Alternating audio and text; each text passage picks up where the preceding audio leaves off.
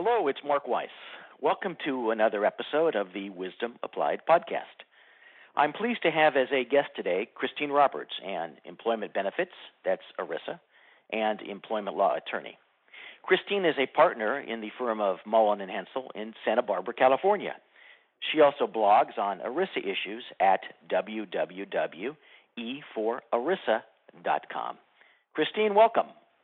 Hi, Mark. Hey, Christine, why don't we start with you providing the listeners with a bit more of an introduction into what you do and for whom you do it?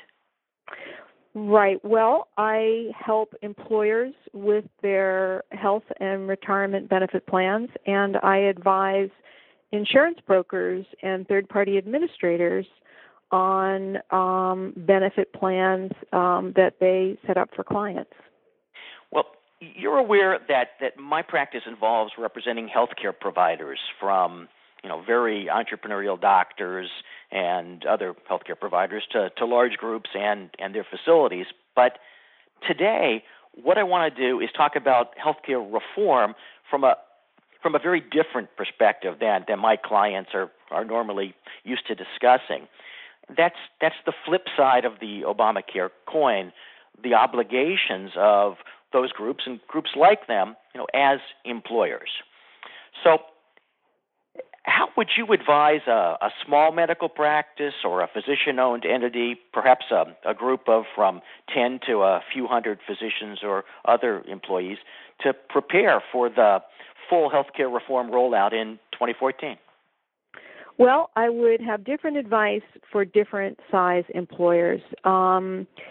The issues are really different, and the break-off point is 50 or more full-time employees, including full-time equivalents, and that is based on 2013 employee headcounts. And so for employers with 50 or fewer full-time employees, they will not have to comply with the employer shared responsibility or pay-or-play rules in 2014. So their main decision points will be whether or not where they're going to purchase coverage, whether or not they want to do it on a small group health exchange will be available in their state, to continue to purchase direct from carriers, or to explore private exchanges. And in order to make that decision, they might want to identify which of their employees would get financial aid on the exchanges towards their healthcare premiums. Also, which of their employees might qualify for expanded Medicaid in their state. Larger employers will also need to identify full-time employees, and that is someone working 30 or more hours a week. And large employers have to be prepared to offer these employees healthcare coverage, individual healthcare coverage, and coverage for their children that is affordable and provides at least minimum value. If they don't do that, then they will be likely paying a non-deductible excise tax. Affordable and minimum value are buzzwords. I can tell you about how they're defined. One benchmark for affordability is that the employee's share of the individual premium for their own coverage, not dependent coverage, does not exceed 9.5% of their W-2 income from that employer. So larger employers will also want to look at aid-eligible employees in order to model how much they might be spending on coverage versus getting out of the business of providing coverage and paying penalties. When you mentioned qualification for financial aid, could you explain the concept of aid in that context and tell us something about how one would, or tell us something about the qualification requirements for financial aid? Well, this is an area that can get quite complicated, but I'm going to try to keep it very simple. Basically, the exchanges and some states like California will have a state-run healthcare exchange, and other states will have a federally run healthcare exchange. There's 7 states that will be a federal-state partnership. They are going to offer individuals earning between 100 and 400% of federal poverty levels, and I'll give you some numbers in a minute. They're going to offer them advanced premium tax credits, basically credits that go direct from the government to the carrier that reduces their share of premiums. There are also there's also cost sharing, in other words, sort of a reduction of out-of-pocket limits, reduction of deductible, that is available for individuals between 100 and 250% of federal poverty levels.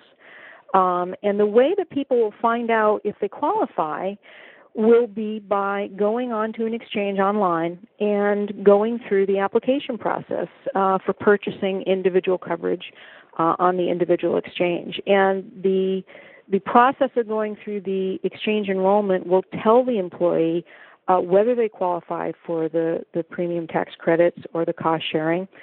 If they are eligible for Medicaid expansion, which goes up to 138% of federal poverty levels, the exchange application system will shunt them over in California to Medi-Cal.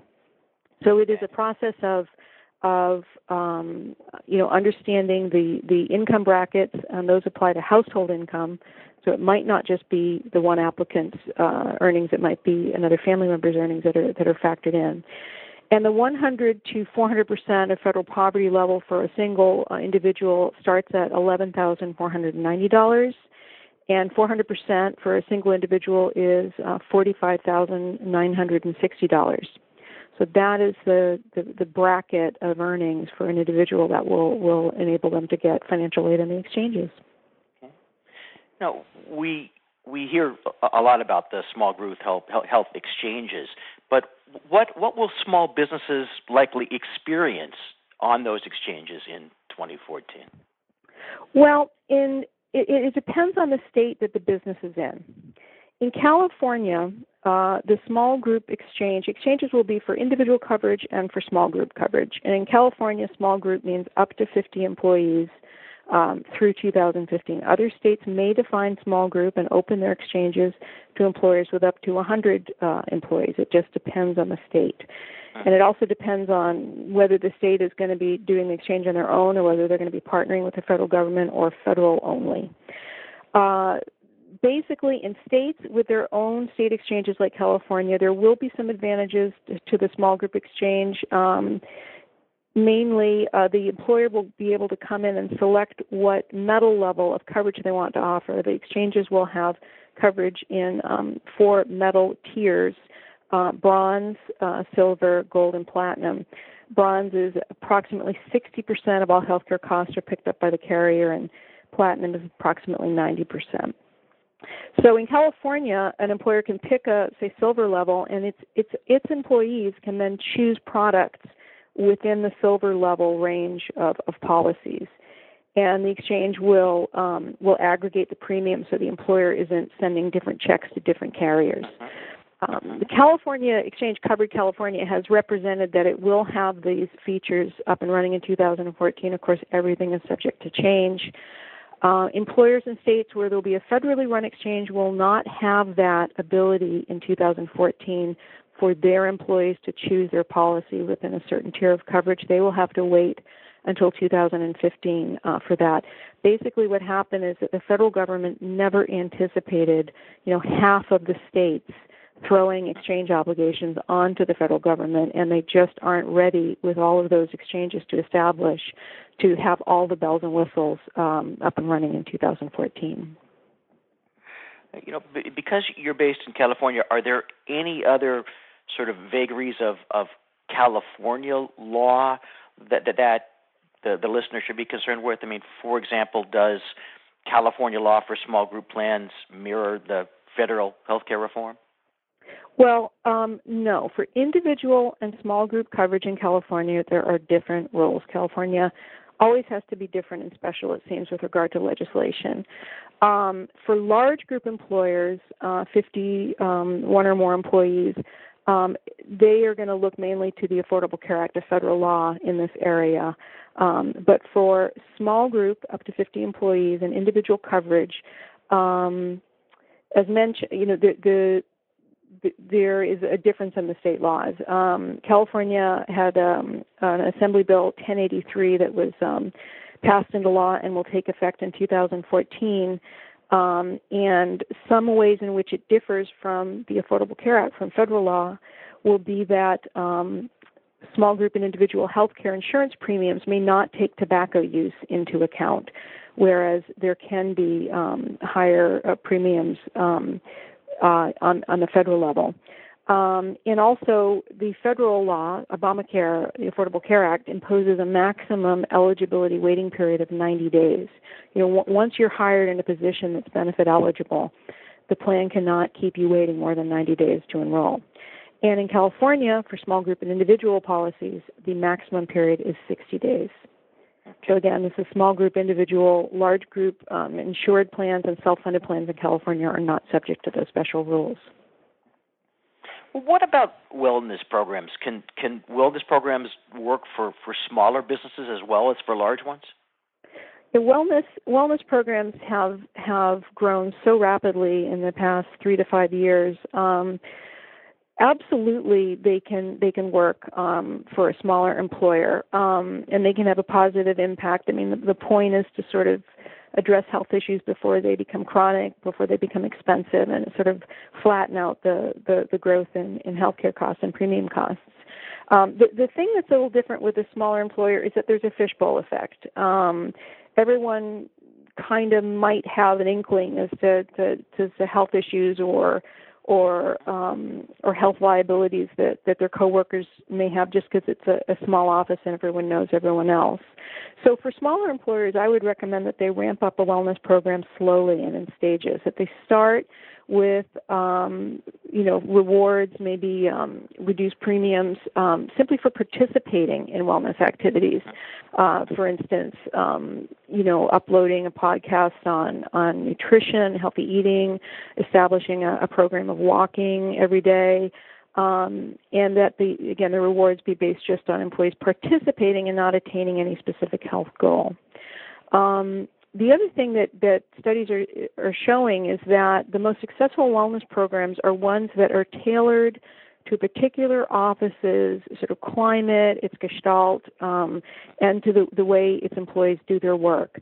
So I would recommend for a small employer that they work with a wellness vendor that can really sort of study the way people interact in the office and the demands that the office puts on employees' personal time, and back into a wellness program on that basis. And lastly, it's very important that the owners of the business participate conspicuously in the wellness program and champion it and own it and set an example for employees, because there is always resistance to some of these wellness steps. It's basically wellness is sort of tackling human nature, and it has a big job to do. So it's great if the business owners can set an example in that regard. Well, Christine, I want to thank you very, very much for sharing your knowledge today. I'm sure the listeners are going to want to know how they can contact you, so will you please let them know? Well, Mark, I really appreciate this opportunity. I am at Mullen & Hensel in Santa Barbara, California. My email address is croberts, C-R-O-B as in boy, E-R-T as in Tom, S at Mullenlaw, M-U-L-L-E, N as in Nancy, L-A-W.com.